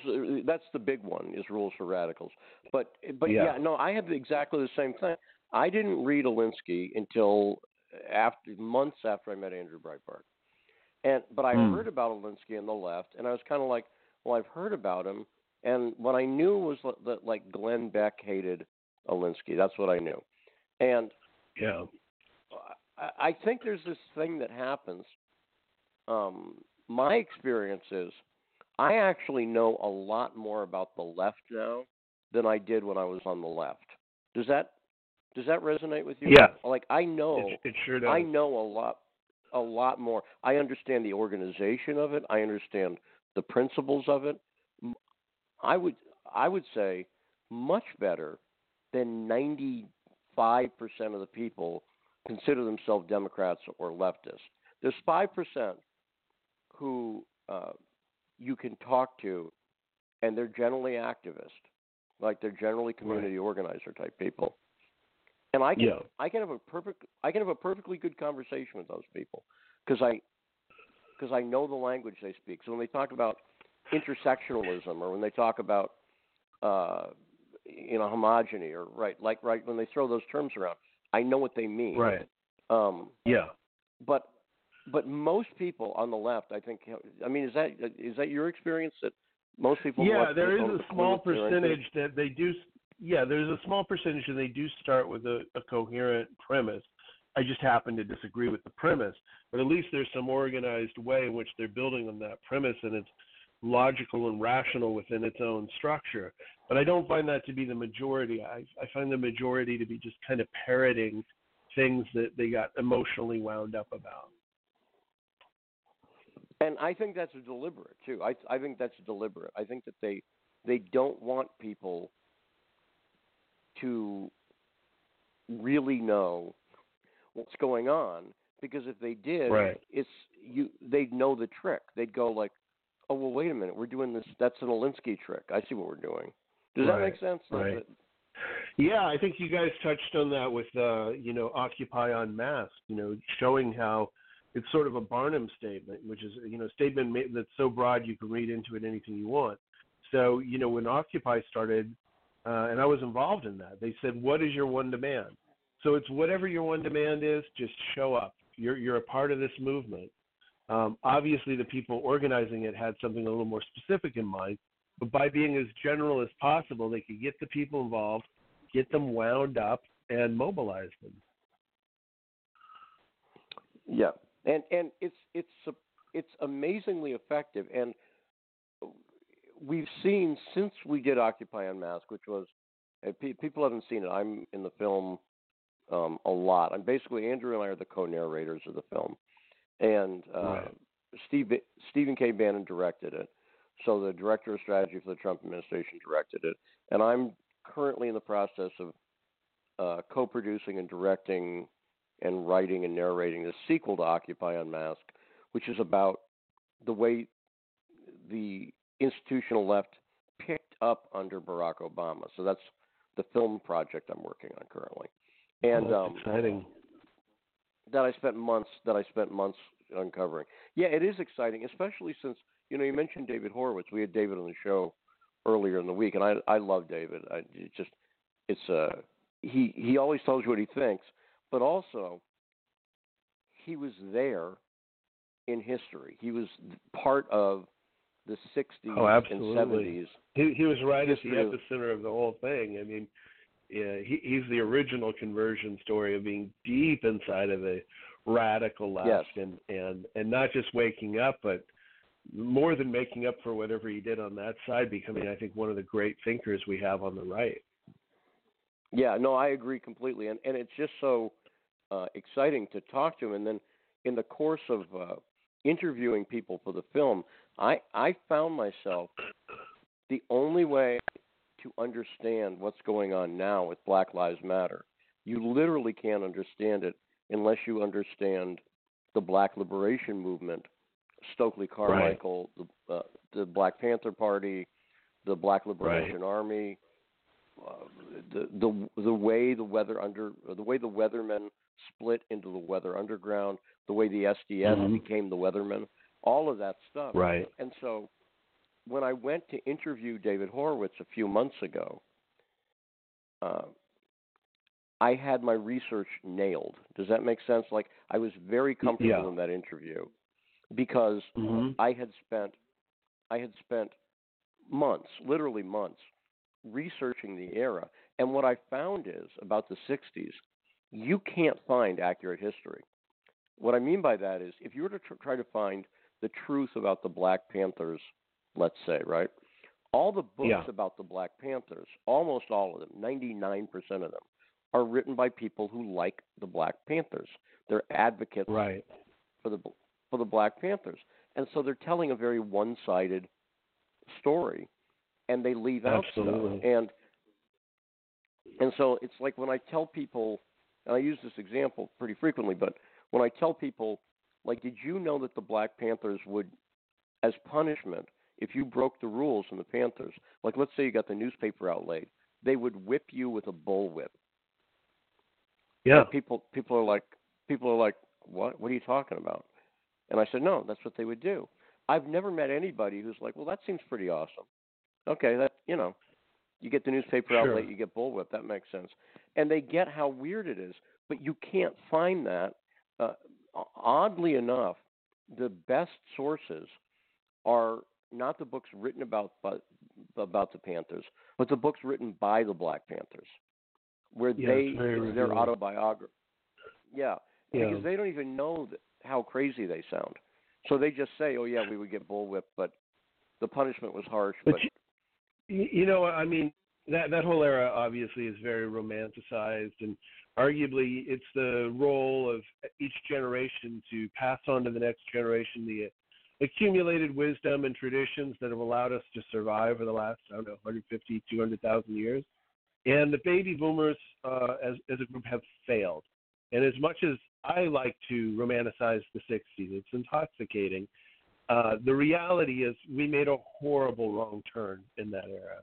And we're seeing the results of it now. I think we've been given a second chance with Trump if we get it right. But this country took a horrible, horrible wrong turn. And, so we've had a few generations that have come out of that now where we were, I was born in 1967 and I was taught things that aren't true. And younger people have as well. And I think if we got all of the truth about, some of those Black liberation movements and Students for Democratic Society, all of it, and made it public to everyone, the stuff that has to do with the black movements in particular, I think a lot of guilty whites would say that didn't happen, that's not true. Well, you had to be there, it's taken out of context, you have to consider what they've been through. The excuses are never ending. It's very difficult for somebody suffering from white guilt to admit, hey, this civil rights organization did something bad. Malcolm X said that white people were blonde-haired, blue-eyed devils. Like, that's really hard, I think, for somebody who's born into white guilt to accept. It doesn't mean you have to become a foaming-at-the-mouth racist. It just means, this happened. And I think that there's no room inside of the liberal psyche for that idea to live. Now, how do you see the alliance between the jihadist and the leftists? Because right now we have a place, particularly on campus, where the left is linking arms with Islamic radicals, basically. What's your interpretation of that? Well, you know who really brought that to my attention was David Horowitz and also Jamie Glazov, because when I was shooting the documentary, there was a student organization that had formed a smaller movement to fight for the rights of this mosque to be built. And as I got a little more embedded with them and hung out with them and without my cameras, I found out they were all socialists. They were part of a group called Solidarity. So David had brought it to my attention that this is historically there's been an unholy alliance between the left and political Islam. You certainly saw it during the Cold War being an obvious example. Not to beat a dead horse, but I think that so much of what's happening with the younger generation embracing political Islam as an ally, the enemy of my enemy is my friend. Again, it's white guilt. It's if you're persecuted and oppressed, well, so are we. We're misunderstood, or we feel that it's our obligation as white people to stick up for everybody who's misunderstood. And that's a form of racism. The bigotry of lowered expectations is the racism of the left. This idea that everybody needs you to come and save them, or that you should expect people of a different color to not be able to produce at a level that you do. That's the racism of the left. So I think that there's more than just white guilt, but honestly I feel like that's kind of the main glue that's holding it together more than any particular ideology is an emotion, and that emotion is guilt. And you've not just guilt, but shame of being a white person born into a privileged country. And that gets played on, of course. That gets played on constantly. So how do you? What do you think the best way to sort of fight against that is? Because again, I definitely don't think the solution is not will become racist. I mean, I understand it in the sense that there's a psychological factor. They've done studies that show this. If you call somebody something enough, it tends to become their identity, right? So right. People psychologically accept roles and stuff like that. So I think there's a real danger in what the left is doing. By the way, I think if you call people racist long enough, and they're not racist, eventually they might just go, oh, screw it. I guess I'm racist then. If you want to keep calling me that, that's fine. Which I think is that's nuts to me. But I'm able to understand it. Not that I agree with it, but I understand it in terms of I get how fed up they get doing it. But what do you think the solution for that is? I'm not sure what the solution is. My feeling is to me, a liberal is somebody who's to the left in the best of times and suddenly to the right if something affects them personally, their money, their safety. I think when the next 9/11 happens, I think we will see a migration of the center-left people over to realizing Islam is bad. But I think it takes fear and anger. I don't think a well-crafted argument is going to do it. Now, that said, the percentage of people in this country who, I talked to Dick Morris about this a few weeks ago, the percentage of people who are concerned about Islamic terrorism and that affects how they vote is increasing. So progress is being made. But I think for massive, like a sudden shift in the collective psyche, it's probably going to take another major 9/11 type of event. And how do you think? Now, what have you since the election of Trump? I was talking to somebody about this the other day. That was my wife, in fact. Now that I think about it, my wife and I were talking about this. There's a weird psychological thing that's happened, which is I have people who were friends of mine, who were Democrats, who after Trump won. Now, so let's just be clear. There are some people who 9 months ago were like, if you're supporting Trump in the primaries, I don't want to talk to you. and I'm unfriending Right. you on Facebook. But then there were people who, after Trump won the election, were suddenly like, if you're a Trump supporter, you're dead to me, and I'm unfriending you. And Yeah. my wife pointed out how weird that is, because in other words, she would have understood it more if they said, if you support Trump, I don't like you, period. But it's not election dependent. In other words, if Hillary had won, I wouldn't have suddenly said, well, if you supported Hillary, now I don't like you because the election's over. Right. So right. You've seen the left triple down. You've seen the media triple down on their views. What do you make of that, Eric? Well, I've had that same experience. My wife had shown me her Facebook, and how many of the moms of our kids' friends were saying exactly what you said. Variations on, if you voted for Trump, I don't want to know you, or worse. All caps, a lot of explanation points. You're a racist if you voted for Trump. I think is very, or you're a homophobe. And I think about, well, how are my children going to be affected by this socially?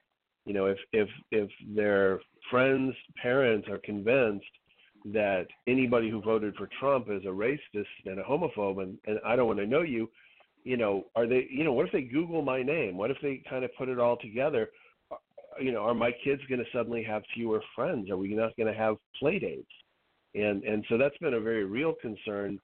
These are children, who are affected by this kind of left-wing intolerance. And it's not just intolerance, they're misinformed. I would challenge anyone to tell me one thing Trump has ever said that's racist or homophobic. Just one. He hasn't.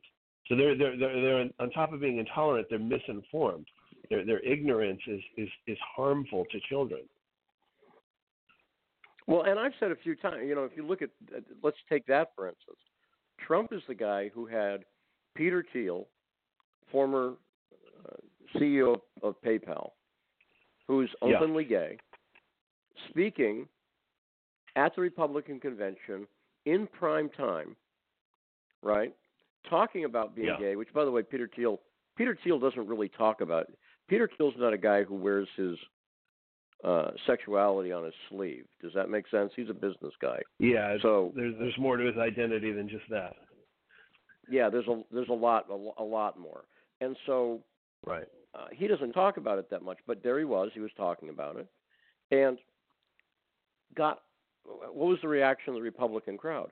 They applauded him, and then what was the reaction of Donald Trump? He went up and thanked them for applauding him. Yeah. And I said, if you want an example, to me that was the single biggest sea change moment in either convention. And nobody talked about it, and nobody noticed it. That one moment. Isn't that amazing? Like, hey, yeah. Yeah, it was. It was amazing. It's like, this isn't. What Republican Party is this? Well, it doesn't fit the narrative, That's right. Yeah. So they completely ignored it. That doesn't fit what we're supposed to believe about conservative people, and I think Milo's right. The gay community is much better served by the conservatives. And it's not like the conservatives want anything out of them. That vote isn't big enough to work so hard for. It's just consistent with conservative thinking, that what you're doing is none of my business. My opinions don't need to be legislated, whether I'm for or against. But, the left is selling out the gay community. By embracing Islam, they are selling out the gay community. And the right is becoming increasingly more brave and more outspoken against Islamic law and how it pertains to the persecution of homosexuals. And yet, still, it's not quite clicking. The gay community hasn't quite yet understood. The left doesn't care about you any more than it cares about women under the guise of feminism. These are just ways to get power. And the purpose of the power is to expand the size and the scope of government. But they're not going to actually do anything for the gay community or women or people of color. And that's the big lie about the left, that I think people are not quite seeing it just yet. I think there's been a lot of progress with the election of Trump, but I'm waiting for that mass migration where the left becomes this thing that used to exist that I can tell my grandkids about someday, and they think, really? Nuh-uh. Like, yeah, no, people were really that crazy. Yeah, and I think it's and because of what you're saying, you're talking about how they're impervious to facts, which is really, and again, it just sounds like an insult. It doesn't sound like an argument, and it's not an argument per se. It's just true though. It's just unfortunately true. Just an observation. I have had the experience over and over again where I long to actually have an intelligent debate about somebody on, like, I'll take the issue of crime you sort of touched on before. Larry Elder had a tweet earlier today. He pointed out that crime between black people and white people, where one is the perpetrator and one is the victim, right, is 85% black perpetrators, 15% victims. Does that make sense? In other words, in the vast majority of cases, a black person is a perpetrator and a white person is a victim. Now, that's just a statistic, right? It's a number, and it's no more racist than any two numbers, right? But you're not allowed to talk about that. And I'm fine with, if the next step in the argument for somebody is, therefore black people are born criminals, I'm like, no, that's not. I don't know where you get that from. I think that what those facts do is they raise questions. They don't make statements. They raise questions. Right. Why is that? Well, I think that's a complicated answer that we don't even have all of the answer. But that it's a fact, we don't get to ignore it because it's difficult. I often say the truth is politically incorrect. And, it's true. The New Century Foundation every year or so comes out with a report called The Color of Crime, Race, Crime, and Justice in America. And, of course, I wanted that to be wrong, too, and, check that against DOJ numbers and other stuff. It's pretty much correct. And there is a difference, and the media is not interested in that. If a cop shoots a black person, that's news for a really long time. But, the number of black people who are shooting at cops, that's not news. Yeah, and I think that one of the things that's happened is social media and the internet. Even though you're not allowed to talk about it, there's a lot of people out there. This is that silent majority, right, of people who notice this stuff. They notice people like you or me who are stupid enough to actually have the arguments publicly and kind of out ourselves. Right. Well, and I've got nothing to lose. Go, well, no, that's the way I feel too. But I also understand why people don't want to jump into that argument, because they could lose their job. I mean, if the fact is saying what you just said about the facts, if you're a teacher or if you're a fireman or you're whatever, a steward. Yeah, no, I'm self-employed. I can go on the radio and say that. But if I wasn't self-employed, if I wasn't self-sufficient, I couldn't do that. It's a form of fascism. When you have one small group having so much control over everybody else and it's my way or the highway, and if you say anything in opposition to that group, there goes your livelihood and your reputation and so much more. It really is a form of bullying. And what did I do? I cited a report from an unpopular organization, and I cited some statistics, and so did you, and they're factual, and anybody can look these things up and find out they're factual. This is peer-reviewed, data-driven stuff, and yet, if I had a job with a boss and I was talking to you on my lunch break, I could endanger my career. Now, Eric, we only have a few seconds left. Where can people find you on the internet? EricAllenBell.com. There you go. Eric with a C-K. Tell people. EricAllenBell.com or Facebook.com/EricAllenBell. Great. Eric, always great talking to you, man. Thanks very much for joining us today. Good talking to you. Thanks for having me. You bet.